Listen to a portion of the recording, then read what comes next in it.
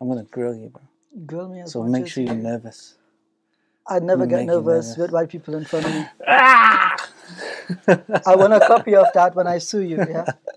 إنك لا تهدي من أحببت ولكن الله يهدي من يشاء. Bismillahir Rahmanir Rahim. Alhamdulillahi Rabbil Alameen. Wassalatu wassalamu Rasulullah.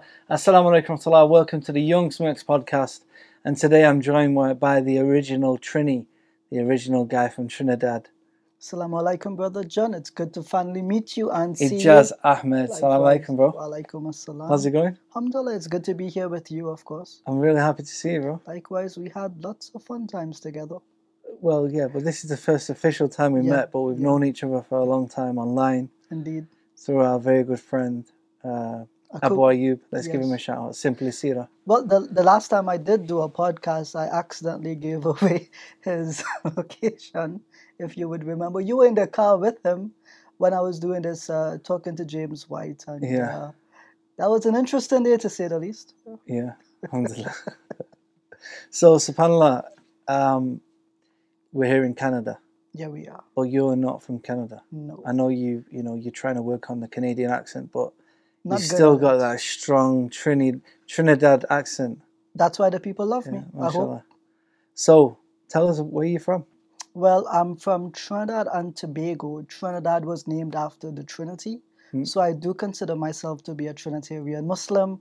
It raises a few eyebrows here and there, and it's allowed me to open up avenues, dialogue opportunities with Christians who find that curious. A Trinitarian Muslim only by nationality, but it's been just let me make that clear. You don't believe in the Trinity. Yeah, I definitely don't. Okay, alhamdulillah. But yeah, it's been good, alhamdulillah. MashaAllah. So, subhanAllah, you've been involved in apologetics, which is basically defending Islam, if you like, conveying Islam to Christians specifically, more so. You've done a lot of research and debates, and I know we share a lot of common ground. A lot of common ground, my friend. We share a lot of common ground and agreement amongst this particular. So maybe we'll touch upon that. Inshallah. So, how did you get into Dawah? Well, when I was young, it's common in our country to be sent to Catholic and Presbyterian Christian schools because they just tend to be the best schools on the island. And eventually I was transferred from a Muslim school to a Catholic school. Had never read the Bible at that point, but every morning during opening session, they would read from the Bible, they would share some bits. And eventually, when you're in a Catholic school, you get questions about your beliefs and your understanding of Christianity. That led to conversations. And alhamdulillah, I think along the way, I picked up a few things that encouraged me in my Islam, but also gave me the desire, or the burning desire to share Islam with Christians and atheists. So you was born as a Muslim, you was born into Islam. Yes, alhamdulillah. Yes. What's your background? They say that our forefathers came from India. When I came here to Toronto, I was given Torontonian Indians the story. And I said to them, when our forefathers came, they said that they crossed the Kalapani, which was the black water. Turns out that entire phrase was wrong. It just means the great water. So I got to learn a bit more about my history from the Muslims here in Toronto, I would say. SubhanAllah. Yeah. So you went to a Christian church and you started to challenge. A Christian school. So you started getting challenged from a very young age on your beliefs, etc. So is this what encouraged you to start getting into a dawah? Well, I think just before that, there was the birth of the first Muslim TV station in my country. At that time, we already had a Hindu station. We had some Christian TV stations, but not a Muslim one. So this was a big development for the Muslim community. And on this TV station, they would have debates by Sheikh Ahmed Deedat, debates by Zakir Naik. And I would sit and I would watch them, and I said to myself, well, what if one day I can do something like that? It would be fun, it would be interesting. Turns out it was a lot more fun and a lot more interesting than I thought it would be. And it's led to a young career, I would say. in this field, and I enjoy it a great deal, not just because of the experiences, but because of the knowledge that I've been able to gain access to. It has really benefited my Islam, I would say. MashaAllah. I mean, you've done a lot of research into the Bible and into Christianity, going very deep, especially into textual criticism of the Bible, the dates of the scriptures and things like this. This is something quite interesting because not many people know about it. Not many Muslims really focus on this particular topic, especially not to that level of detail. Well, most Muslims, they fall into the pitfall of, I think, the interpretive battle. So they try to reinterpret what the Bible means for a Christian. And in a situation like that, the Christian always comes out on top. Why? It's his book. He'll always know it better than you do. But if you ask the question, well, what lies beneath that? What gives that its footing? Then you go to the text. I think this is why me and you get along so well. Very well. Yes, we do. Because we do agree on this. SubhanAllah, a lot, like you say, a lot of the dawah, alhamdulillah, is it's a benefit. But like you say, it's kind of debating on the surface level. But what me and you try to do is try to go to the root, the foundation of the issue, which is technically the basis of the belief, which is the text of the Bible. Does it have any grounds to stand on? And of course, we believe it doesn't at all. It's not something that we believe is from Allah.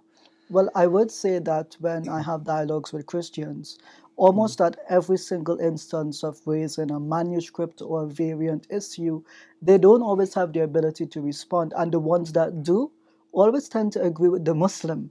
They would always say, well, okay, yeah, at the start, this may not have been there, and it was added later on in our tradition. And you would be surprised, their scholars say almost the exact same thing that we do about the Bible. We claim tahrif. They agree with us that it was done to the Bible. And so the scholars and Muslims agree. It's the lay people who are now becoming aware of these things. It's very concerning to them. And I believe this is the number one reason for growth of atheism. Because many Christians, because they realize, they go to university, they're thinking more critically about things. Now they realize the Bible is not a solid foundation, therefore they leave faith. Very easily, yeah. A lot of Christians, especially in Europe, in the UK and Europe, they've left Christianity because of the Bible itself, because it's not from God, basically. Well, here in Toronto, as I've met many brothers here who have rightly pointed out to me that you find churches closing quite often. And the building that we're at right now used to be a church as well. Now a masjid, alhamdulillah. The very first masjid here in Toronto, Jami Mosque, was a church converted to a masjid. So the spaces being left behind, the spiritual places, being left behind by the traditionally white Anglo-Saxon Protestants, have now come under the authority of the Muslims. And we are good patrons to these places, as can be seen. Now, you've also taken part in some public debates. They can be viewed on YouTube. Yes. Remind me about some of the debates that you've done publicly. So very recently, I would have debated in the near past Pastor Samuel Green. I've had interactions with Jay Smith on one of his dialogues. I've had conversations with Christians at Hyde Park. I've had conversations with Dr. Tony Costa. He's here from Toronto. So I've covered a wide breadth of Christians and their beliefs with my debates, I think. You also support a lot of the brothers who are giving dawah. I know you're in touch with SC Dawah. Yes, and EF Dawah. I know you've got your... I've got the hat somewhere around here. Somewhere, but you're in touch with the brothers there. I know Brother Darren as well. You're helping him with his research as well. And you support a lot of the brothers online. You'd also answer a lot of questions online for people. Every day, all day long. MashaAllah. So Jazakallah khair. We thank you for your help. No, well, it's the people asking, right? I have a belief which is if you don't ask questions, then you can't get answers. And in the Latin, there's this really beautiful phrase which Muslims also tend to believe in. It's dishe or dishede, learn or leave. So in every interaction that you have, you want to learn or gain something of knowledge. And if it doesn't, you leave it. And to me, this is a beautiful and sincere belief that all Muslims on all levels should embody.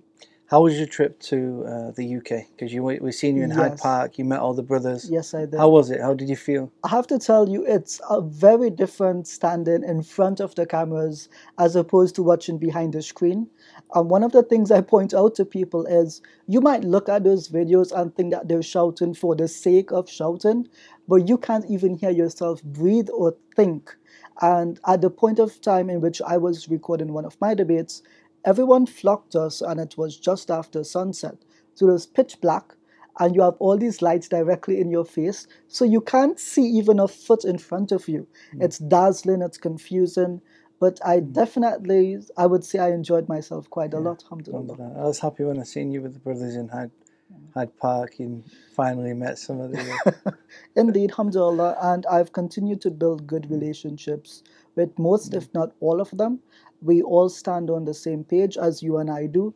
We are here only by the permission of Allah, and whatever we do is by His grace and mercy. It's not from us ourselves. Now, I want to speak a bit about your life because, a lot of the times people see people who are doing dawah and they think, oh, these guys are living the time of their life. I had a brain tumor, about 7-8 years ago, and we know many other brothers who are involved in dawah going through huge tests, with family, with sickness, with financial issues. And people just get this idea that we live in a luxury life, and it's great, and we're not human, or we're not, subhanAllah. And I know that you have been actually suffering with very,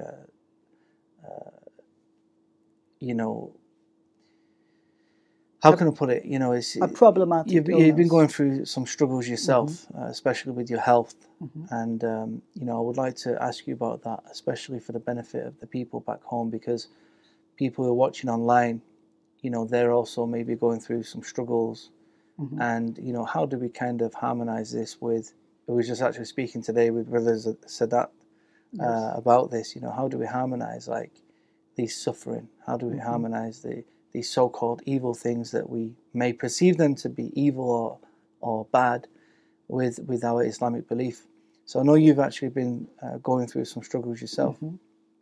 So yes, indeed I have. And the last person I spoke publicly with on my own issues was Brother Abu Ayyub on a video that we did regarding the death of Nabil Qureshi, for example. So it is true that a lot of the du'at actually suffer in many ways. People think that they get like lots of donations and they're going to 5- and 6-star hotels, and no, it's definitely not like that. But at least in my case, I look at it and I don't want to say success that I've had in the dawah world, but I would say that the small success that I've had, on the other hand, I have to balance my own health issues as well. And I look at it as a mercy from Allah, because it's quite too often that young Muslims get a little touch of fame and it goes straight to the head, and they look at themselves as shuyukh that can't be touched by anyone else, and you need to go through a waiting list to see them, and they always need to be paid for, taken care of. They can't work for themselves. No. I mean, I put you to the top of my waiting list. You did, rightly so. That's why it took years to meet. But alhamdulillah, I would say that had it not been being stricken by my health issues, I would say that perhaps I could have been like one of the heedless youth and not have taken some what's introspection, yes, and looked at myself and said, yeah, you know what, I could be struggling with my illness, but Allah has given me the ability to convey Islam. And so even with that illness, I'm still reminded that everything that I do is only from Him and by Him. And I think that's what grounds me and should ground more of the du'at. I mean, it's quite serious. I mean, you told me that you just yesterday you'd actually blacked out 3 times, right? SubhanAllah. It happens. We ask Allah to cure you. Ameen. And use it as a means of purification for yourself. Ameen. And what advice would you give to some of the Muslims who are going through struggles, be it a sickness, or being a loss of a loved one, or financial issues, family issues? What advice would you give them? Well, I would start with this, which is when you reflect on the Prophet ﷺ's life, His entire life was a struggle in and of itself. And in fact, when I had my very first surgery, I was actually still reading the Seerah of the Prophet by Martin Lings. And that it impacted me because I'm reading on a year of sadness that he experienced, and I'm there in a hospital bed, having to ask my mom to bring my books to the hospital so I can get some relief, distract my mind, yeah? And so for the young Muslims, whether you're young or old, it doesn't really matter. What matters is that you understand that Allah is the one that gave you life. And what I try to remind people of is, it's not like He sat down and pressed a button and we all popped into existence. He chose to create each and every one of us. Every human life matters. And so I think then we should reflect, for example, in Islam, it's your duty to look after your sick Muslim brothers and sisters, visit them, provide care and relief to them. So I would say that at least for the Muslims who are feeling left behind or perhaps hurting somewhere, where is Allah? Why is He not answering my prayer to be cured? I've stopped praying to be cured, by the way. But what I pray for is relief. I say, you know what? Every step, every bit of struggle is one step closer to Allah. And the more He delays whatever good I could receive in health, then I get that, I make up that difference in my relationship with Him. And that's what matters to me. Very often we live these heedless lives where when I was young, I would pray, alhamdulillah. And now that I struggle a bit more to pray, I look back at that time and I say to myself, alhamdulillah, I had a good home with a good family that raised me with Islam and gave me the ability to have that treasure in youth of being able to perform salah regularly. So for those who are struggling, remember first and foremost, Allah created you. He chose you to be created, to be actualized into creation. And for that, I say alhamdulillah. Two, if there were no sick Muslims in the world, would we ignore it when other people got sick? And so it reminds me that, you know what, when I was in the hospital, there were 2 pastors, there was even a Hindu pundit, but not a single imam to come around and visit the sick people. And you see, you have to remember, it's not just Muslims in the hospital. They look and they see the priest, they see the pastor come in. Even a pastor walked up to me without even looking at me. He put his hand on my head and he began to pray. And it was, what do you do in that situation? Bro, I had the same thing, subhanAllah, right? Oh, man. I literally woke up, right, after my operation. Yes. I had the brain tumor removed. I literally woke up and there was a Chinese woman, right, and she was a pastor, right? She was like, come to give me dawah. And I've just started giving her dawah, right? And I'm like, giving her like the hardcore dawah at the time. And I ended up getting out of the bed and I'm chasing her down the ward, saying, come back here, accept Allah. It's crazy, bro. So this is the thing, like we really do have to, the guidance of the Prophet ﷺ is to look after the sick, visit the sick. And these things do help us, when someone is sick, to be thought of, to be reminded. I remember the first brother that came to see me in hospital. He kind of peeped in the room and he said, are you John? I said, yeah. He said, I just got a text message, that there's a sick brother and I just want to visit for the sake of Allah. So I don't even know who I am, some old Libyan guy. Every time I see him in Manchester now, I just go and give him salam. It's like, subhanAllah, this guy just wanted to visit purely for the sake of Allah, and at the same time, we have to understand that just because we're Muslim, and we know that there's wisdoms in these things, it doesn't mean that it's easy for us. No, it's not. It's difficult. We get tired. We get, sometimes we may even lose a bit of hope. Even, Of course, we have to remind ourselves, but it's not easy. And when at the end of the day, we're humans. Well, there was one thing I think that really affected me when I first got ill, was that the judgment from the older uncles in the masjid, if you go to use a chair, they look at you and they think, he's young, why is he using a chair? And you get told off, don't use the chair, that's for another uncle. Things like this we actually need to actively combat in our communities. Very recently, I was given a story of a younger brother who had hurt his ankle. He's under the age of 10. He went to use a chair in a masjid I'm very familiar with, And an older uncle told him, that's not for you, stand up and pray. Made the poor child stand up and pray. Could you imagine how, he grows into an adult Muslim and he looks back and he says, Islam didn't value me, Muslims didn't care about me. But it's his right to sit and pray if he's ill. So I just wish that the Muslim community at large really valued all Muslims with all forms of abilities. Yeah, subhanAllah. So what's your plans now? You're now in Canada. You're doing dawah. You're working in a dawah center. Do you have any plans of? Are you going to release a book? Are you going to do more debating? What's your plan? So even up until last night, I was getting invited to LA to fly out and do a debate. And almost every week since I've been here, I get 2 or 3 debate invites. So it's been pretty intense, I would say. It's a big change of pace because back in Trinidad, I would not get a lot of pastors vying for the opportunity to debate with me. Currently, I am writing a book on the crucifixion. But there's always so much stuff like you uncover. Crucifixion, fact or fiction? That one. Something along those lines, I would say. Have you seen that, Ahmadi? Yeah, I have. Alhamdulillah. I think that's one of the debates that's motivated me as well. But yeah, that's where I'm at right now. Debates, books, a video series coming out soon as well. So yeah, lots of things in the works, alhamdulillah. So where can people find your work? So they can find it primarily on callingchristians.com. We have our Facebook page. We also have the Honor the Prophet Muhammad campaign Facebook page where we try to do more generalized dawah, but we focus on the life of the Prophet sallallahu alaihi wasallam and try to introduce him to communities that may still be divided over their understanding of him. So when you come into England again? Hopefully, inshallah, just before Ramadan. That's a possibility, or perhaps later this year, but plans are always in the works, as we say. Jazakallah khair, bro. It was a pleasure to sit here and finally meet you after all these years of knowing you online and communicating with you.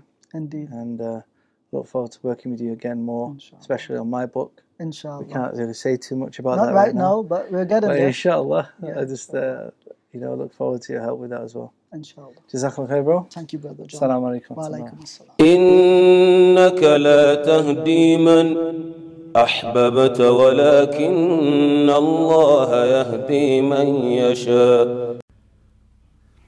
Thank you for listening to the Young Smirks podcast with me, John Fontaine. Be sure to follow us on Instagram and YouTube and all the other outlets. Like and subscribe and leave a comment. And also, please support us on the donation link below so that we can continue to give you quality podcasts. Thank you very much. Jazakallah khair. Assalamu alaikum wa rahmatullahi wa barakatuh.